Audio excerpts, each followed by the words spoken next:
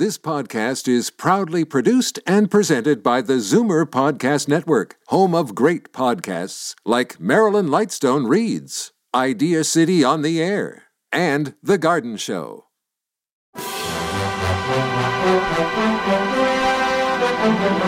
It's Zoomer Radio's Theater of the Mind with Frank Proctor.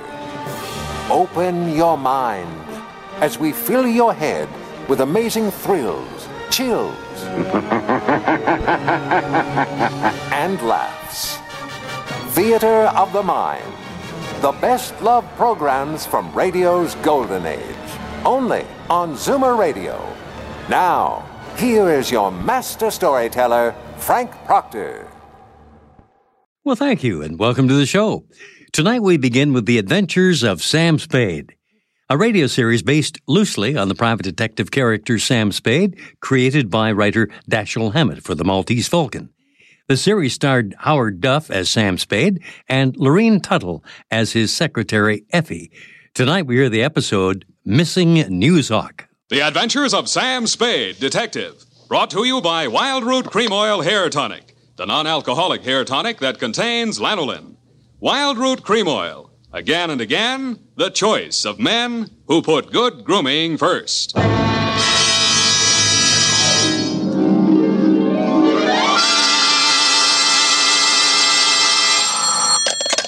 Spade Detective Agency. Bernadine, anything wrong? You sound almost human. It's not Bernadine, Sam. It's me, Effie. F! But I'll tell Bernadine about your compliment. How are things? Well, I've made out as best I could. I don't want you to think that I begrudged you a vacation. After all, you have worked hard. You did deserve it. Sam Spade, is that all you have to say to me? I'm not putting the blame on you. After all, it is a state law, so I can hardly accuse you of letting me down at a time when I needed you most. Well, you might at least ask me if I had a good time. I'm sorry if your conscience bothered you. Oh, well, it didn't. I had a divine time, and I met all sorts of interesting people. Mostly men. You don't say. What else? Well, it was this desert ranch, you know, with a lot of buttes around. You mentioned those. No, Sam, no. They're the result of erosion. Those outdoor types, they go to pieces. Sam, are you pulling my leg? Not over the phone, Effie, but stay where you are. I'll be right down to look at your snapshots. And when you have the time, I'll dictate my report on the missing Newshawk caper.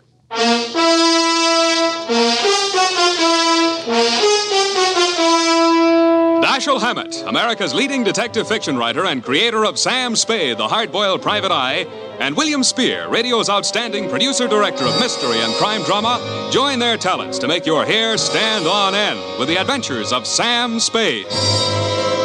Presented by the makers of Wild Root Cream Oil for the hair. And now, with Howard Duff starring as Spade, Wild Root brings to the air the greatest private detective of them all in The Adventures of Sam Spade.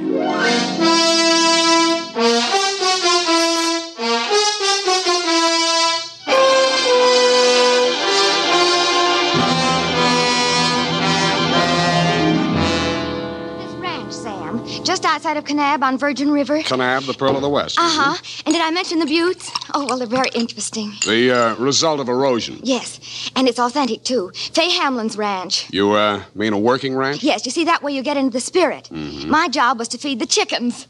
And that's how I met him.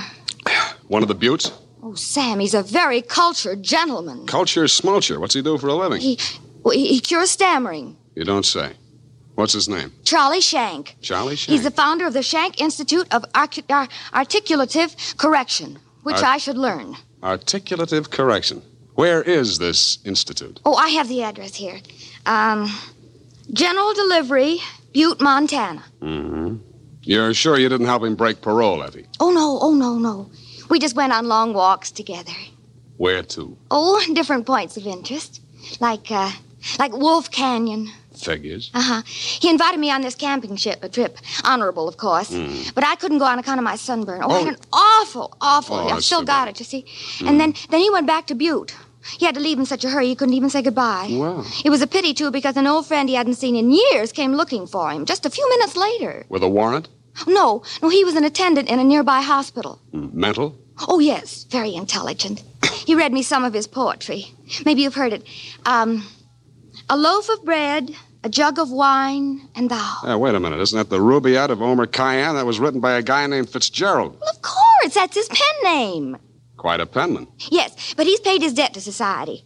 And the other time it was a bad beef. Oh, he told me all about it. Sure. He cried on my shoulder afterwards. Sweetheart, when you make a mistake, it's a beaut. Sam, nothing happened. Well, I'm glad he cured you of stammering anyhow. Ready? Oh, yeah. I've got a brand new notebook. Know. Life goes on. I've got a brand new notebook, Sam. I'll just turn over a new leaf. Not a bad idea, dear. Date July 18 to Mr. Alex M. Youngblood. Try that again. Mr. Alex M. Youngblood, P.O., Box 317, San Francisco, from Samuel Spade, license number 137-596. Dear Mr. Youngblood, I need a vacation myself. You need Trolley Shank. You sound tired, Sam. Fortunately, until I met you, my only experience with any of the men and women who make your newspaper run had been with one of your corner newsboys who shortchanged me 2 times within as many days. I have not read your rag since. But your name looked imposing, and so did the $300 check upon which you had written it.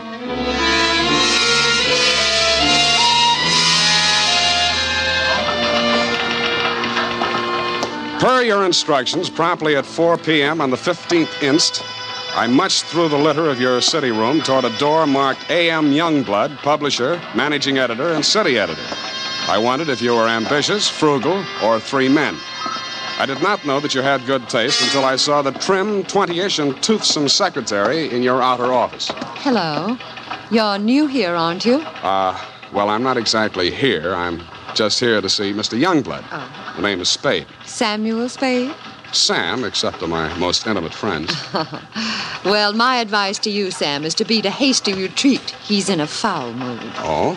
Why? Is he blind or older than he feels? I refer, of course, to your spectacular charm, Miss, if I may call you Miss. Please, this is neither the time nor the place. My name is Phyllis Watson, and my phone number is in the directory, if you're really interested. I could be. Thank you. And if a man answers, tell him you're my French teacher. Oui. You better go in now. If you're late to an appointment with him, you're through. Do you have any more words of wisdom? No, but I hope you can do something to improve his state of mind. He's been awful lately. Good luck, Sam. Thank you, Phyllis Watson. Come in, come in. Now, 1 minute past 4. You must be Mr. Spade. That's right. You're almost late. Sit down, Spade. Cigar? No, thanks. Well, don't expect me to offer a drink. You aren't a drinker, I hope. You don't listen to the radio, do you?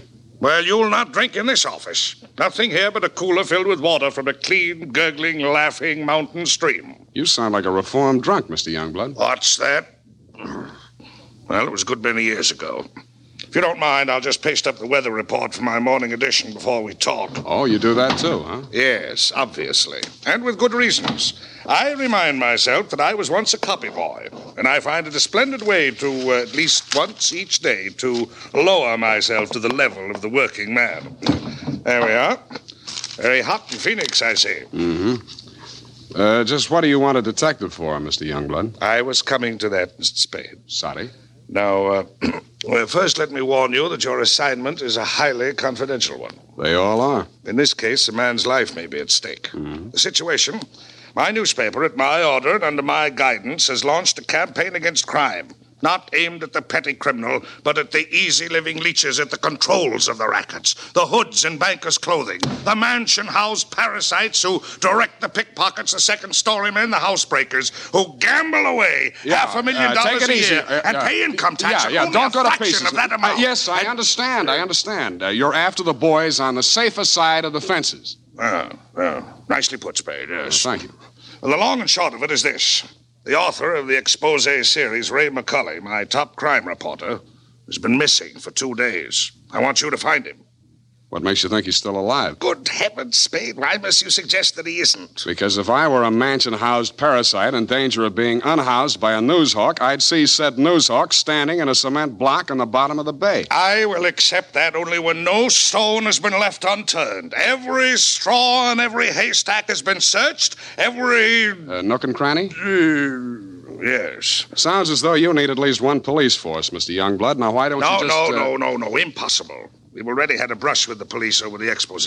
I'll not be dictated to at this stage of the game. I started this investigation, and I'll finish it alone. Well, it's a pretty big order, Mr. Youngblood, but times are tough. I'll see what I can do. Good.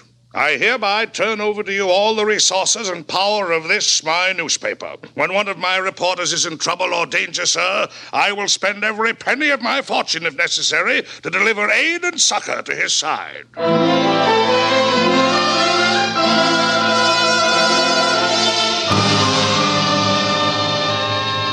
You then gave me Ray McCully's exposé stories to date. I saw why you, his family and friends, and his creditors could have been worried about him. They were hot.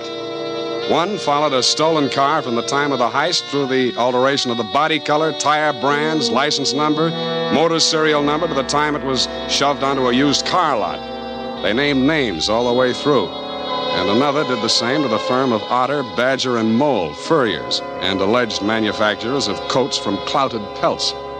Ray McCully had dropped out of sight right after that story had been published. So I left your office hoping that I'd reach the address of Otter, Badger, and Mole before closing time. I did. The plushy showroom was occupied by a dozen attractive fur-bearing models, female, but wax. The live models, male, were wearing padded shoulders, pointed shoes, and coats tailored for underarm artillery. They would have looked more natural at Madame Tussaud's Waxworks, Bertram the burglar section. Hey, what'll it be? Something for the little woman? Where do I find Mr. Otter? You the law? Leo sent me. He's in his office. Come on. Oh, wait a minute. Don't crowd me. You say you want to see the boss? On business. Stop nudging me with a rod. In there, hey, move. Okay. Hey, boss. Yes, Woody? Here's Joe here to see you. Leo sent him. I'll nudge him in, Woody. No nudging, Woody. Well. So Leo's sending a man to see me.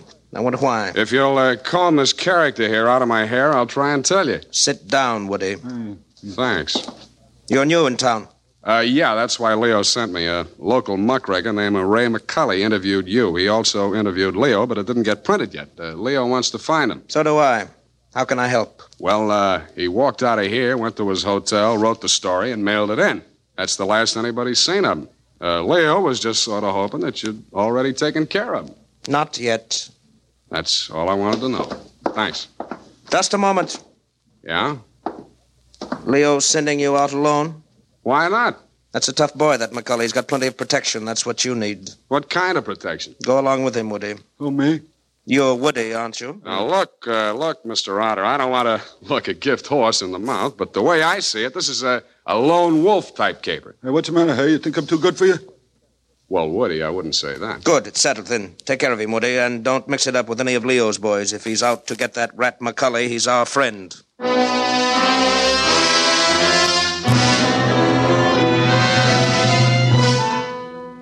I was beginning to wonder who Leo was. I'd grabbed the name off a calendar on the wall, Leo's Van and Storage. I didn't know whether he was the Leo Mr. Otter didn't like, and I hoped I wouldn't find out. The best way I could think to keep from finding out was to shake Woody. On the way uptown, I walked him past 4 police stations. Crossing Market Street, I pushed him straight into the arms of a traffic cop who begged his pardon and let me off with a warning. At the Blue Bottle Bar and Grill, I gave Joe, the bartender, the Mickey Finn sign, but Woody liked it. He ordered another.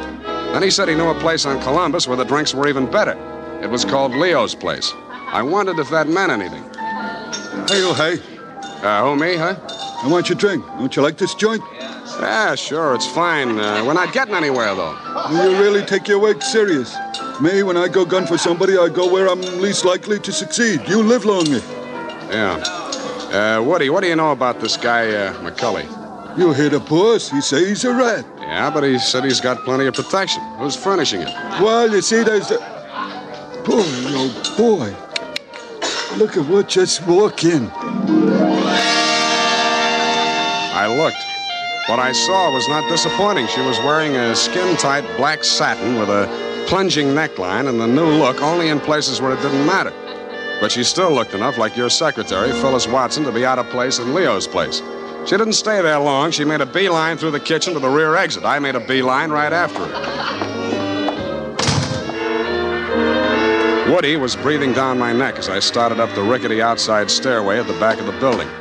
I stopped the landing and turned around to face him. See you later, Woody. I didn't wait to see if he made it all the way to the bottom of the stairs. I was more interested in what was going on at the top. A door had opened, and Phyllis stepped inside. The man who let her in looked like Ray McCully. Who are you? The name is Spade. I don't know that name. Your boss hired me to find you. Private Dick? Yeah. Can I talk to you for a minute? Sure. Put your hands behind your neck and walk up slow. Okay.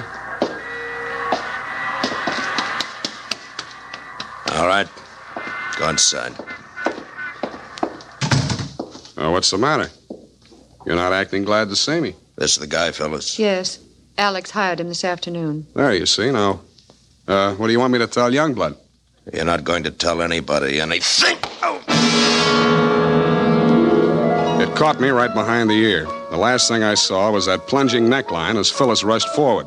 I didn't know whether she was rushing to my rescue or to get in a few licks of her own. 5 seconds later, I didn't care. As the design on the linoleum slammed up at me, I had just time to wonder why, of all the people who were looking for Ray McCully, I had to find him. Then I was out. Boinged. Maced for my pains.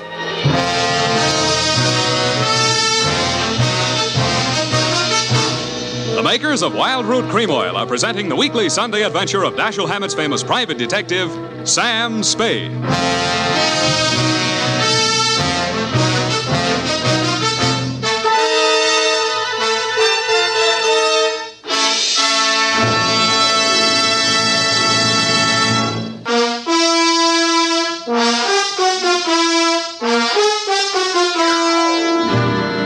And now, back to the missing Newshawk caper. Tonight's adventure with Sam Spade.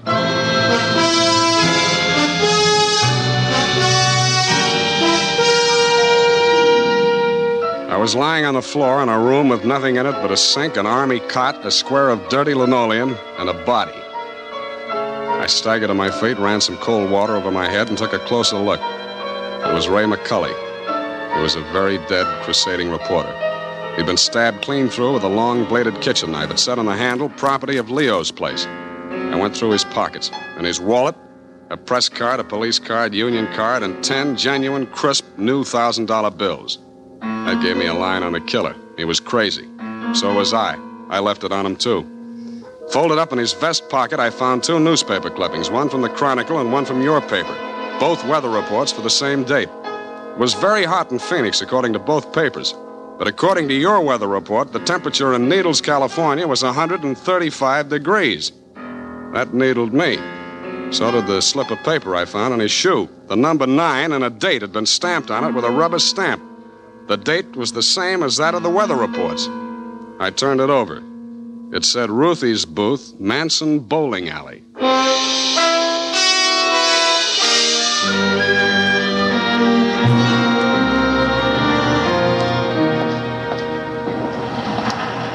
Let me guess. You're the cigar type. Coronas or Panatellas? Thanks. I'm just shopping. I got a nice line of notions. So have I. No, I mean the dolls, the Hollywood dolls. You know, for the bed. Only $1 plus tax. Very reasonable. Say, what's on your mind? Leo sent me. Oh. Are you going to collect the slips hereafter? Well, not tonight. You see, I'm sort of a troubleshooter. Leo's checking up on some of the numbers that didn't come out right. Listen, I'll tell him to his face I don't want any part of those wrong numbers. They're scary. Nuts. Who bought this one? Let me see. Oh, last Thursday. Oh, number 9. How can I forget? He put $500. And honest, if he's been around once, he's been around 100 times to see if it paid off. Did it? What's his name? Mr. Spinelli. He buys a slip every day. And if you ask me, he's learned his system. Because he's been winning, you know. Dimes and then $1 and then $5. And then when he come in with 500 on number 9 until he dropped dead, did it win? Where does he live? It did. Wait, I'll look on the sheet. Hey, somebody else was in just this afternoon. Give me that address. Hurry up, will you? Well, it's right around the corner on Manson, 810. Say, maybe that's his system, 8 and 1. Don't that add up to 9? Hey, what's the matter? Where are you going in such a rush?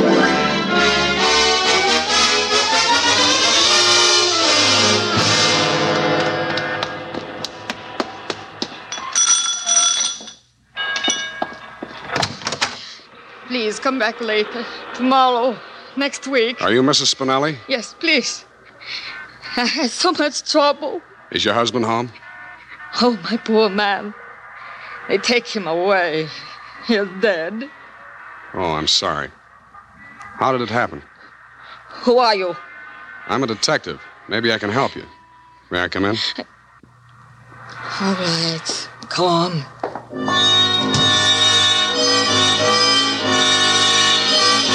took quite a while to gain her confidence, and after that, it took still quite a while to piece together the grief-stricken grumble of words that poured out of her. When I got it down in the form of a statement, I asked her to read it over. Item, statement by Mrs. Arturo Spinelli.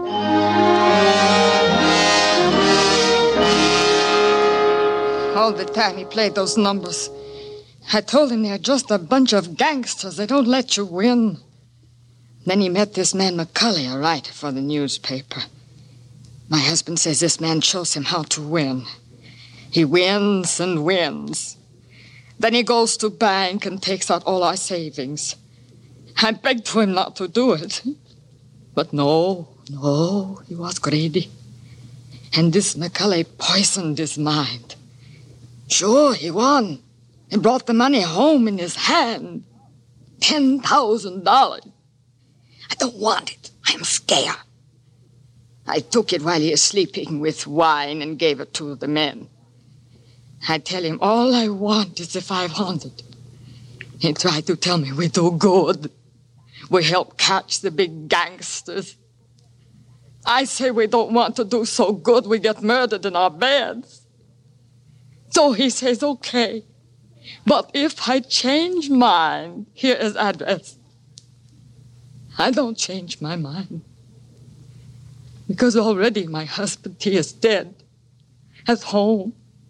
Stabbed. No, I don't change my mind.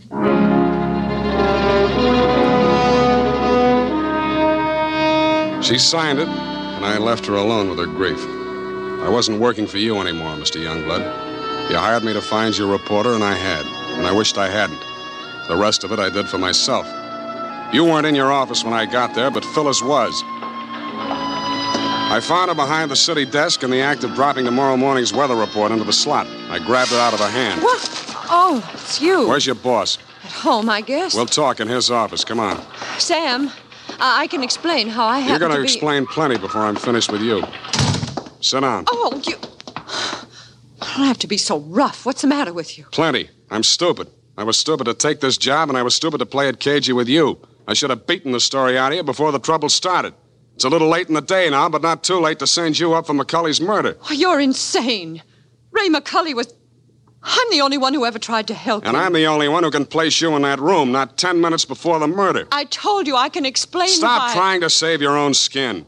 Spinelli was only one of 500,000 poor dumb yucks that lose their nickels and dimes and dollars every day in the policy racket. Only he had the bad luck to win. There won't be any more lucky dead people like him if I have to make a patsy out of you to stop it. It won't stop it. Nothing will. Ray talked big and brave like you. Now he's dead. Yeah, with $10,000 dirty money in his wallet. I won't let you say things like that. Ray was an honest reporter, too honest. He thought Youngblood meant what he said about that cleanup campaign. Yeah, he did. He wanted to run this town by himself, clean up his competition. When Ray started collecting material on the numbers racket, he still thought Youngblood was on the level. But that was before he stumbled onto the thing about the weather reports. Yeah, that was a new one. The old Dutch Schultz mob used to add up the stock market quotations. If they cheated, they knew their customers weren't good enough at arithmetic to prove it. But who knows how hot it is in Phoenix unless they live there? I don't know what you're talking about. Listen, that's how the number game works, sweetheart. The suckers pick a number from 1 to 10, see? The operators tally up the slips, and the least popular for that day has to win. The weather report doesn't have to pass through the copy desk, and with Youngblood pasting it up with a few strategic corrections, it was easy to make their winners look as if they were on the level. Oh. But of course, you had no way of knowing that. You only watched them do it day after day. You know, I couldn't understand why he did those things. It seemed silly falsifying a weather report, but it didn't seem as if it could do any harm. What did you meet McCulley for? To get your cut of the 10 grand Spinelli was killed for? How dare you? I went there to warn him about you. Who killed him? I don't know. You're lying. All right, I'm lying. But I can prove that Ray was on the level. I've got the proof right here. The whole story he wrote on the numbers racket, even naming Youngblood as the head of it, his own publisher. I went there to get it. I was going to take it to another newspaper. Why didn't you? I can't tell you that. You don't have to. Mrs. Spinelli was confused, grief-crazed. She had to put the blame on somebody, and when she did, she got her revenge the only way she thought she could. She may have been right about that, but she killed the wrong man. Why didn't you tell me you knew who killed Ray? I wanted to give you a chance to tell me yourself. I'm glad you didn't.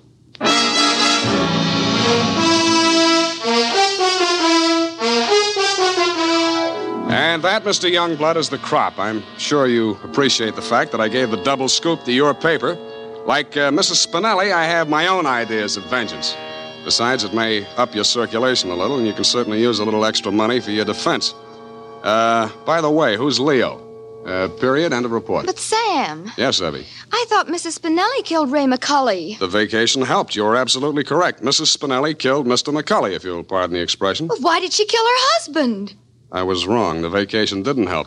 You mean she didn't? She killed McCulley to avenge the murder of her husband. You mean Mr. McCulley killed Mr. Spinelli? Effie, stop. I'll go mad. Oh, you need a vacation, Sam. Look, type that up. The clatter of the keys may stimulate you to further cerebral activity. I beg your pardon, Sam? Brain work. Now, shoot. Oh, brain work. Oh, well, you know best. Well, here it is, Sam. And you were absolutely right. The typing cleared my mind. It's all clear now except for one thing. Well, let's clear that up right away. Why did Mrs. Spinelli kill her husband? She did not kill her husband. Oh, I'm sorry. I meant, why did Mr. McCulley kill Mr. Spinelli? Kelly did not kill Spinelli. Who's Kelly? McCulley. McCulley's real name was Kelly? Now, let's start all over again. Disregard everything we said up until now. Make your mind a complete blank. All right, Sam. In the first place, McCulley did not kill Spinelli. That's what I said. It was his wife, wasn't it? Now, wasn't it, Sam? Oh, stop teasing me. Sam, why do you look at me like that? Effie, Mr. Spinelli was killed by one of the policy racket hoods to get back the 10 grand he won on the numbers game. Then how did the money get into Kelly's pocket? McCulley's. Why do you insist on using his alias, Sam? Effie, that was a tip of the tongue. I mean, look, Mrs. Spinelli took it to him because she was afraid her husband might be killed for it. Then why didn't they take the money when they killed him? Because Mrs. Spinelli had already taken it. Then she did kill him. Go home, Effie! All right, Sam. I'm sorry I'm so irritable to you, but I thought it's... Well, it's been so long since I've been here, you know, Sam. Angel, you're just tired. Vacations have a habit of doing that to you. After a week or two in the office, you'll be all rested up again. I'll take it easy. You act as though you thought my mind were affected. Come here. Oh, Sam, now don't my sunburn. Oh, it hurts. It's nice to have you back. You look good, too. All tanned and healthy. You're roof. It's great. I think my nose is peeling. Well, don't pick at it. I won't. Good night, Sam. Good night, sweetheart.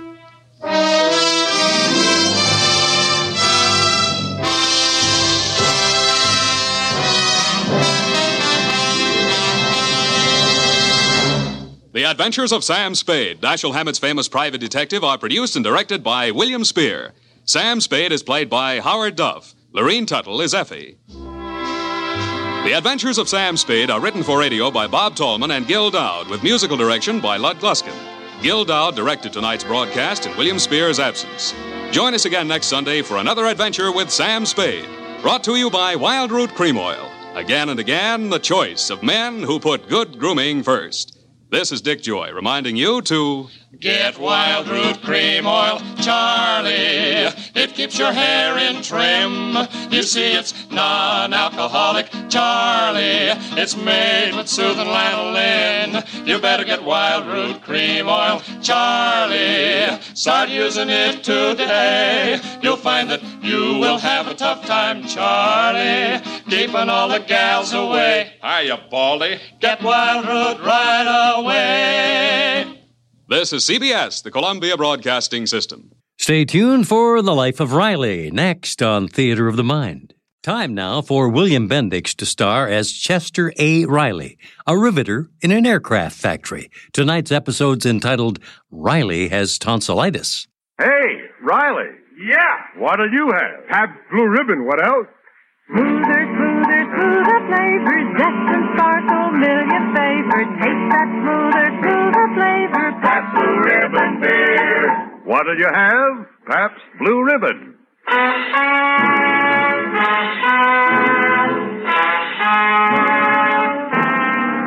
Internationally famous Pabst Blue Ribbon, finest beer served anywhere, proudly presents The Life of Riley, starring William Bendix as Riley.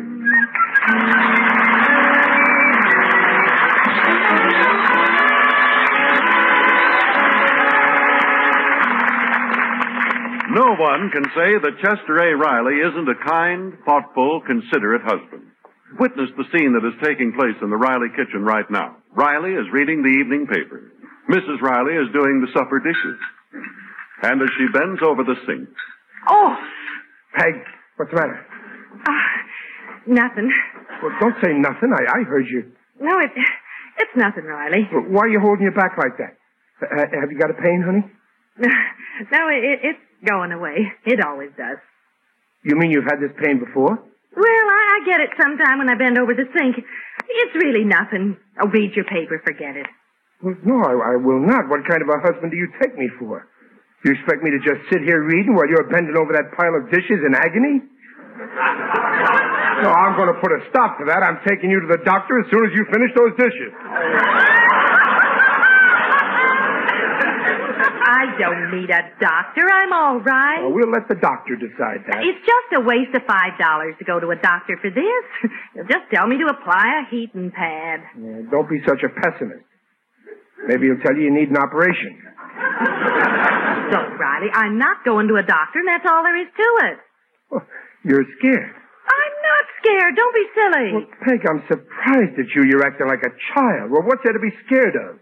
Today, modern surgery can perform miracles. I know Well, that. I was reading in a magazine about an operation. It was just marvelous. A perfect piece of surgery. This patient had trouble with his ticker, see? So they cut open his chest, sawed through the ribs, lifted out the heart, and put it on a table. And they kept it ticking all the time while they worked on it. They drained out the red corpuscles and pumped in the white corpuscles. Sort of a lube job. Then they put the heart back in, pushed the ribs together, and sewed up his chest. And the man lived? Well, no, but it was a perfect piece of surgery.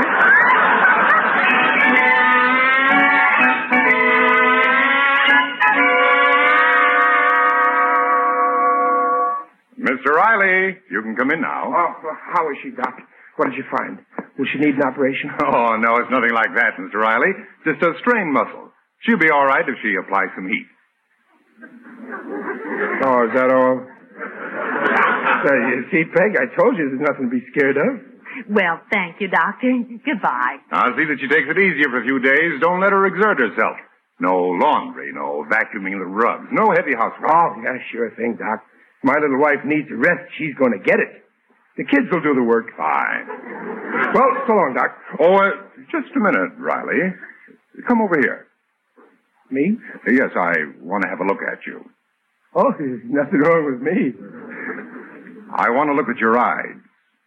They're brown. That's interesting. Yeah, but I can see perfect, Doc. Now open your mouth. Yeah, but Doc... Wider. Say ah. That's what I thought. Those tonsils will have to come out right away, too. You mean an operation? There was a Peg. He's after me. Riley, what's the matter? Well, he's got a bad set of tonsils there. The sooner they come out, the better. Oh, really? Oh, no, you ain't going to operate on me. Nobody's going to cut me up. No, I don't believe in operations. Nonsense. Now, you'll be at the hospital day after tomorrow at 9 o'clock. No, I won't go. You can't make me. I don't need no operation. I won't go. Now, the Peg, you tell him. He'll be there, Doctor. No. This is a frame-up. I won't go. But, Riley, dear, I'm surprised at you. Why, you're acting like a child. I don't want no operation. Now, what's there to be scared of? Today, modern surgery can perform miracles. Why, of course. An tonsillectomy isn't really an operation. Well, I've done so many, I could take your tonsils out blindfolded. Oh, yeah? Well, if you want to get paid, you better peek.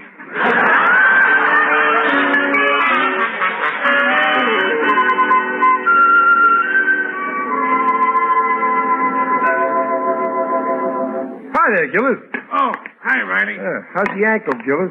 Coming along okay. Still swollen with a swelling. Sit down on the steps here. Here, give me your crutches. Thanks. How long you still have to use these crutches? Oh, about another week. A week, huh? That'll make 3 weeks you're laid up with that ankle. Well, that's tough. What's tough about it? No weight, take it easy, sleep as late as I want, family waits on me hand and feet, and I get paid every week from the company hospital plan. I never looked at it like that. Yeah, you're lucky, all right. I gotta have my tonsils out, but I'll be back at work after 1 day. Imagine, I've been chunking in good dough to company plan every week just as long as you. And for once, I'm lucky enough to need an operation. Turns out to be tonsils. Why couldn't I get something that would lay me up at least a month? Cheer up. Come on. I'll buy you a bottle of Pabst Blue Ribbon. Oh, okay. Hey, why couldn't I have dropped a rivet gun on my ankle like you did? Then I'd be going around on crutches, too, and... Gillis, your crutches. You're walking without crutches. Oh, yeah, I forgot. I better run back and get them. There might be a company spy around. Gillis, you can walk without them. You don't even limp. Okay, Riley, you caught me with my crutches down. Well, what's the idea? You can walk. Oh, sure. I was able to walk 3 days after the accident. I figured I'd drag it out a couple of weeks. Well, you sure fooled me. Your ankle looks so swollen. Yeah, well, that part's a nuisance. Whenever the swelling starts going down, I give it a little bang with the crutch to swell it up again. Some racket, huh? I wish I had the guts to try a stunt like that. Well, why don't you? How are you going to bang your tonsils with a crutch? Don't tell them it's tonsils. Build it up. Say it's a serious operation. Lay you up for a month. They'll never find out. Yeah, but Gillis, that ain't honest. That's like stealing. Oh, look who's talking. Ain't you the guy who showed me how to get a nickel back from a payphone by banging it? Ain't you the guy who's always using old transfers on buses? And when you go to a restaurant, you order a steak, eat 3/4 of it, then you start yelling to the waiter, it's no good, you make him bring you another one. That ain't stealing. Well, yeah, but that's legitimate stealing. As a citizen, I'm entitled to it until I get caught. Well, so's this legitimate. After all, whose money you collecting anyway? Not the company's. Yours. That's right. I've been paying for 10 years and I never took advantage once. And I could have lots of times. During the war, there was plenty of times I was sick as a dog, but I went to work anyway, even when I had temperature. And that time I had bronchitis. And when I had pleurisy, I never took a day off. Not once. Not even when I got my head caught in a cement mixer. No, that time I did take a half a day off while they fixed the cement mixer. Yeah. I paid in enough dough. I'm entitled to get some of it back. I'm going to do it. Only, well, suppose they find out. Well, how can they? I'm the only one who knows what you're up to. Yes, that's right. And I can trust you, can't I? Well, you know you can trust me. What a question. In the first place, I'm your best friend. We've been pals for 20 years. Yeah. And in the second place, if you squeal on me, I'll squeal on you. Gillis, old pal, I know I can trust you to the limit.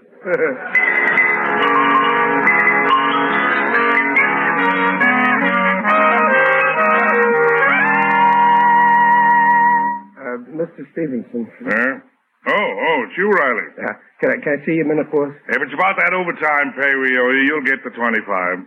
But, boss, I told you there's $50 coming to me. No, Riley, only 25. No, boss, 50. Look, I'll show you. 8 hours. All right. I won't quibble over a few dollars. You'll get your 50. Oh, thanks, boss. That $50 will come in handy. Now that I'm going to the hospital. Well, that's fine. I hope you... Hospital? Well, yeah. That's what I really came to see you about. I need an operation. Oh, well, I'm sorry to hear that, Riley. Nothing serious, I hope. Well, kinda. My ticker. Your heart? Yeah.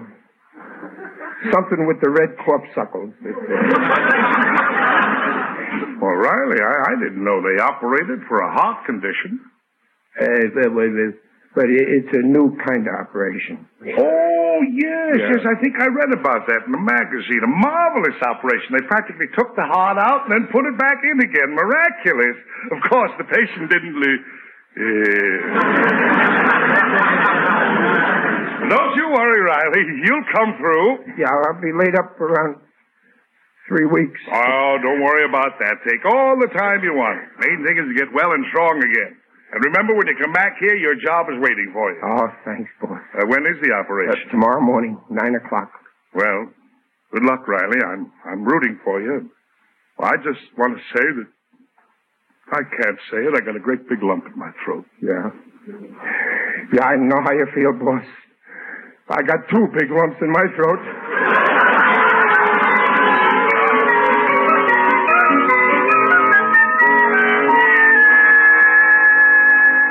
Oh, my, this is a nice, bright room you got, dear. You know, some hospitals... What time is it, Peg? Well, almost 9, dear. Already? What's the matter, dear? You nervous? Me? Nervous? Well, why should I be nervous? It's only a tonsil operation. There's nothing to be scared of. Oh, who's scared? I ain't the least bit scared. I'm no coward. Well, then stop chewing your gown. Huh?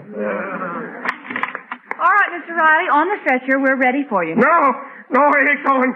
Let me go. I don't want no operation. I want to go home. Oh, Riley, stop that. Now, don't be silly. Peg, I'm scared. Why, a minute ago you said you weren't a coward. Yeah, sure I said it. I'm not only a coward, I'm a liar, too. Now, come on, Mr. Riley. The doctor's waiting in surgery on the stretcher. No. Oh, come on, Riley. Fight's nothing. Zip, zip, and it's all over. Yeah, well, zip, zip, you get on a stretcher. Mr. Riley, if you don't get on the stretcher, Okay. I'll go quietly. I know when I'm licked. Peg, kiss me. Good luck. Good luck, dear. Now you, nurse. Riley. Oh, excuse me. I'm so scared I don't know what I'm doing. Goodbye, Peg. And remember, I always loved you.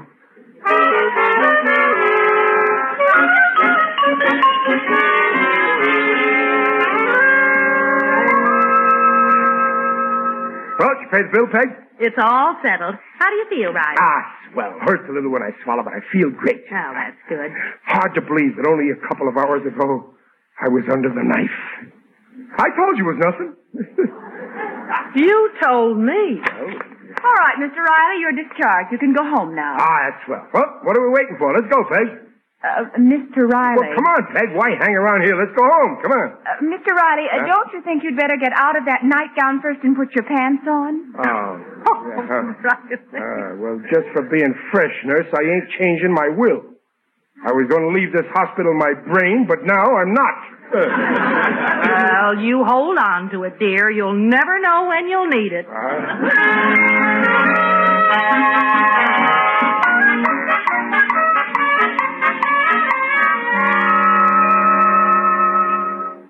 Anything wrong, Mr. Stevenson? You look worried. I am, Millie. I'm worried about Riley. That's a serious operation. Poor devil. What time is it? 12 o'clock. I should have some news by now. Get me to the hospital. Yes, sir. An awful thing to go through. And I didn't realize he was a sick man. Looked picture of health. Here you are. Hello? Blueview Hospital. Now, I'd like some information about a patient, Riley, Chester Riley. 1 moment, please. I'll check. Thank you. Millie, don't forget to send Riley flowers. Hello? Yes, how is Riley? Mr. Riley's gone.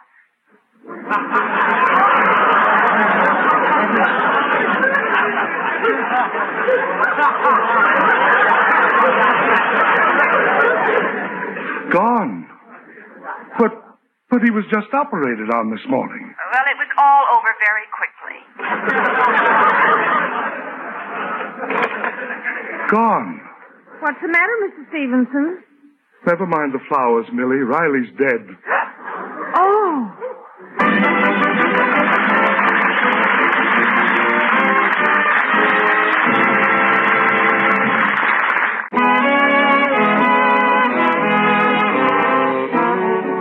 And now back to The Life of Riley, starring William Bendix as Riley with Paula Winslow and John Brown. Just a few minutes ago, Mr. Stevenson, Riley's boss, dialed the number of the Blueview Hospital, listened to the terse words from the nurse at the other end of the line, turned pale, and as the receiver fell from his limp grasp, he was heard to exclaim in a voice choked with emotion, "Oh, Riley, he's dead." But little does Mr. Stevenson know that at this very moment, Riley is very much alive.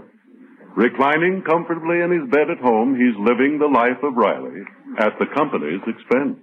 This is the life, Peg. Lying in bed, nothing to do but read and eat, sleep late in the morning, no time clock to punch. 3 weeks of this and I'll never want to go back to work. 3 weeks? What are you talking about? Oh, yeah, that's right. I didn't tell you, did I? You'll be well enough to go back to work tomorrow. I'm going to stretch it to 3 weeks. A month, maybe. Maybe even a fortnight. My That's crazy. You won't get paid. You're forgetting about the company's sick benefit plan. Mr. Stevenson won't give you 3 weeks' pay for tonsils. Who's got tonsils? I told him I'm having a heart operation. Oh, Riley, how could you tell such a lie? Ah, ain't such a lie. After all, my heart's only a few inches from my tonsils. Riley, you can't do this. I won't let you. Why not? Stevenson fell for it, hook, line, and sinker. Don't worry, he says to me. Stay home as long as you want. The main thing is to get well, and there'll always be your job waiting for you. Oh, what a chump. How did he ever get to be the head of a big company? I got more brains than my tonsils. Riley, you can't be serious about this. It's dishonest. Oh, look who's talking about honesty. Oh. Why, I never did a dishonest thing in my life. No? I've seen the way you buy strawberries in the market. You take all the big strawberries from the top layer of all the other boxes and fill up a box of your own. I do not. Yeah, well, you get me to do it. Now, what about the time we went to that banquet? You bought a dress at the May Company, wore it to the banquet, and the next day you returned it and got your money back. Well, it didn't fit. It was too tight. Well, who told you to eat so much at the banquet? We're talking about tonsils. Now, look, Riley, I won't let you do this. Now, Peg, my head is made up. I won't let you, do you hear? I won't let you. Please. Don't get me excited. Remember my heart condition. Oh. I mean, You're going to phone Mr. Stevenson and tell him you didn't have an operation. Tell him it was postponed. I will not. Then I will. Oh, you wouldn't dare. Oh, wouldn't I? Just watch me. No, no, Peg, no. Wait a minute, okay. Okay, you win. I'll tell him when I go to work tomorrow. Well, now that's more like it. And the next time you try to pull a stunt like that... That's enough, Peg. There's somebody at the door. Shut my door on the way out, will you, Peg? You want to take a little nap? All right, I'm coming. Yes? Oh, it's you. Yes, it is I indeed. Digby Odell, the friendly undertaker. My goodness, Mr. Odell. You rang that bell loud enough to wake the dead. Believe me, I'd be the last person who'd want to do that. May I come in? Certainly. My dear Mrs. Riley, I heard the sad news about your spouse this morning. I expected you to tell me. Please accept my deepest sympathy. Oh, don't be so grim, Mr. Odell. You're a brave little woman. Tell me, did he suffer much? Oh, no. It was all over in a minute. Bully for him. He's much better off this way. That's what I keep telling them down at the office. It had to happen sooner or later. The sooner the better. Oh, if only everybody had that attitude. May I see him now? Of course. In the bedroom.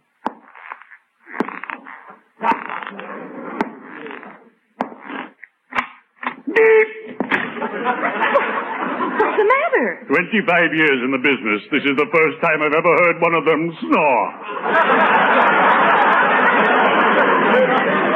Oh, is he snoring? Well, wake him up. Who, me?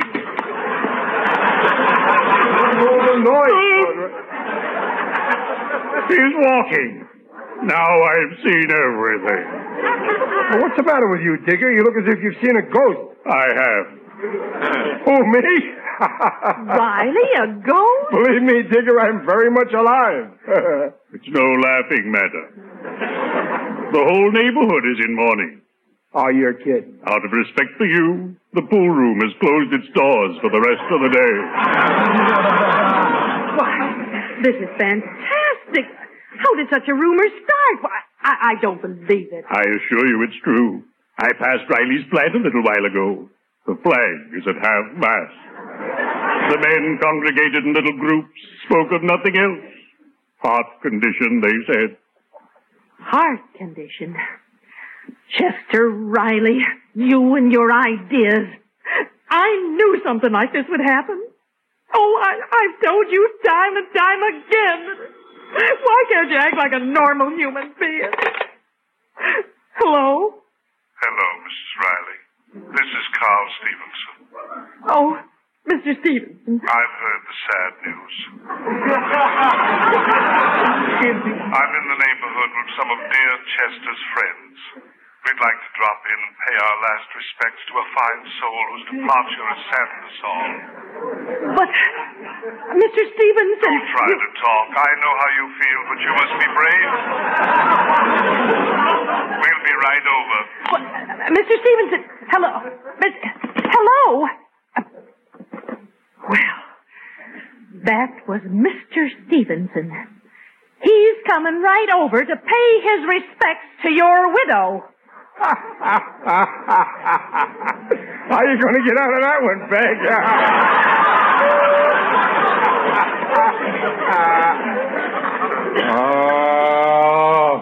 Oh, I'm really dead. Mm-hmm. Laugh this one off. What'll I do?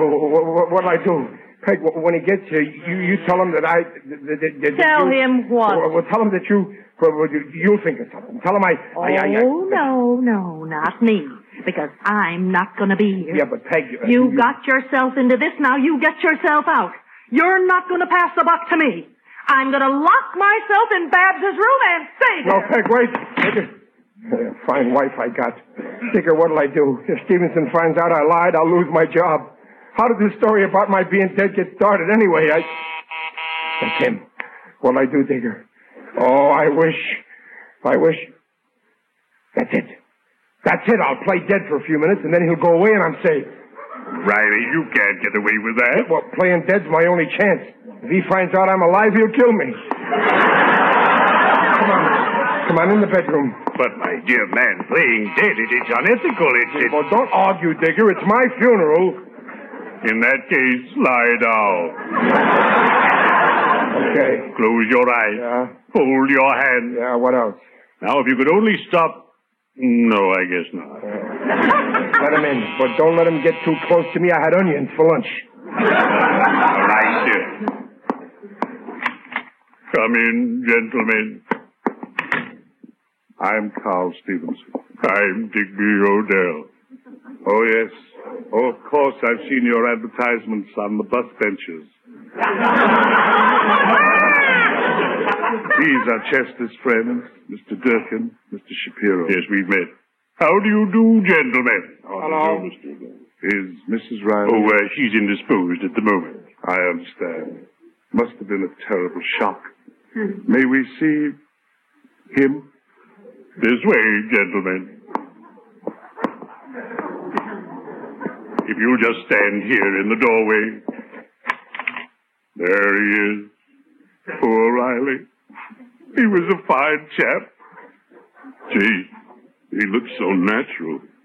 You did a good job, Digger. Thank you. My card, gentlemen.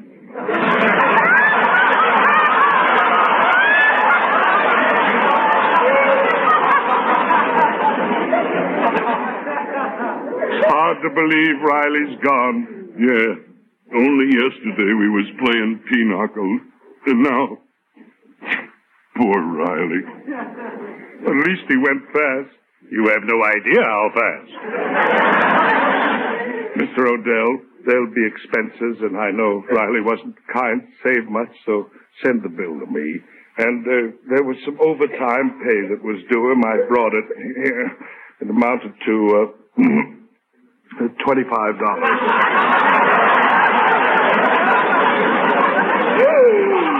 What's wrong? I could have sworn I just saw Riley twitch. As I was saying, the overtime came to $50.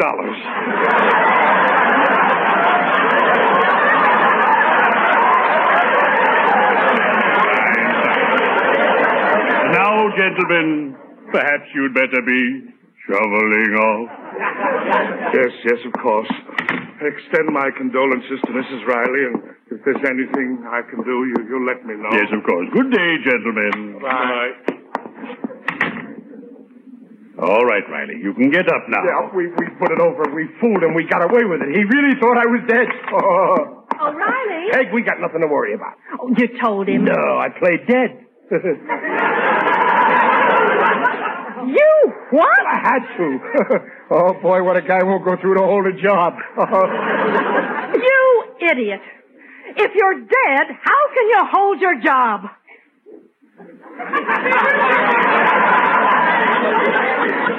What a revolting development this is.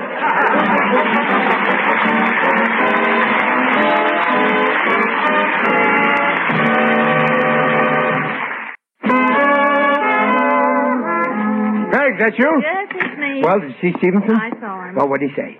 Man sends his wife to beg for his job back. Well, what did he say? Was he surprised to hear that I wasn't dead? Surprised, but not overjoyed. Yeah, well, is it okay? Do I get my job back? Yes. Lucky for you, he blamed that nurse at the hospital. Oh, then I can go back to work tomorrow, huh? No, the day after tomorrow. Well, why not tomorrow? Tomorrow, he wants you to see his psychiatrist.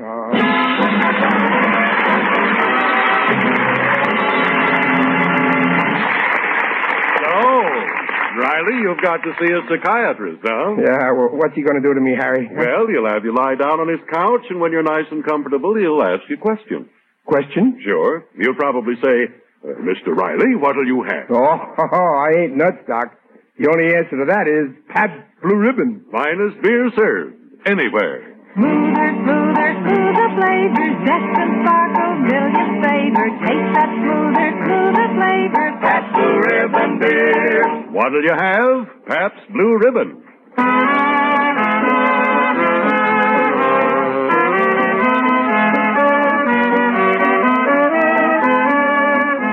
Pabst Blue Ribbon invites you to join us again next week to hear The Life of Riley, starring William Bendix as Riley. Tonight, just a few hours from now, Pabst Blue Ribbon brings you direct from San Francisco another exclusive Pabst Blue Ribbon event in sports. The 10-round heavyweight fight between former world heavyweight champion Joe Louis and San Francisco's own Andy Walker.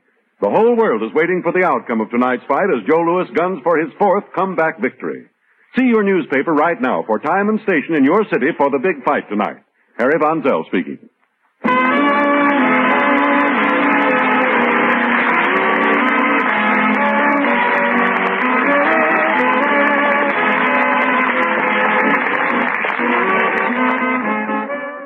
Thank you for listening. I hope you'll be with me next week as I uncover more gems in the golden age of radio. Thank you to Joel Schoenwell and Paul Stringer for technical support. The executive producer for Theater of the Mind is Moses Neimer. I'm Frank Proctor. Have a wonderful weekend. This podcast is proudly produced and presented by the Zoomer Podcast Network, home of great podcasts like Marilyn Lightstone Reads, Idea City on the Air, and The Garden Show.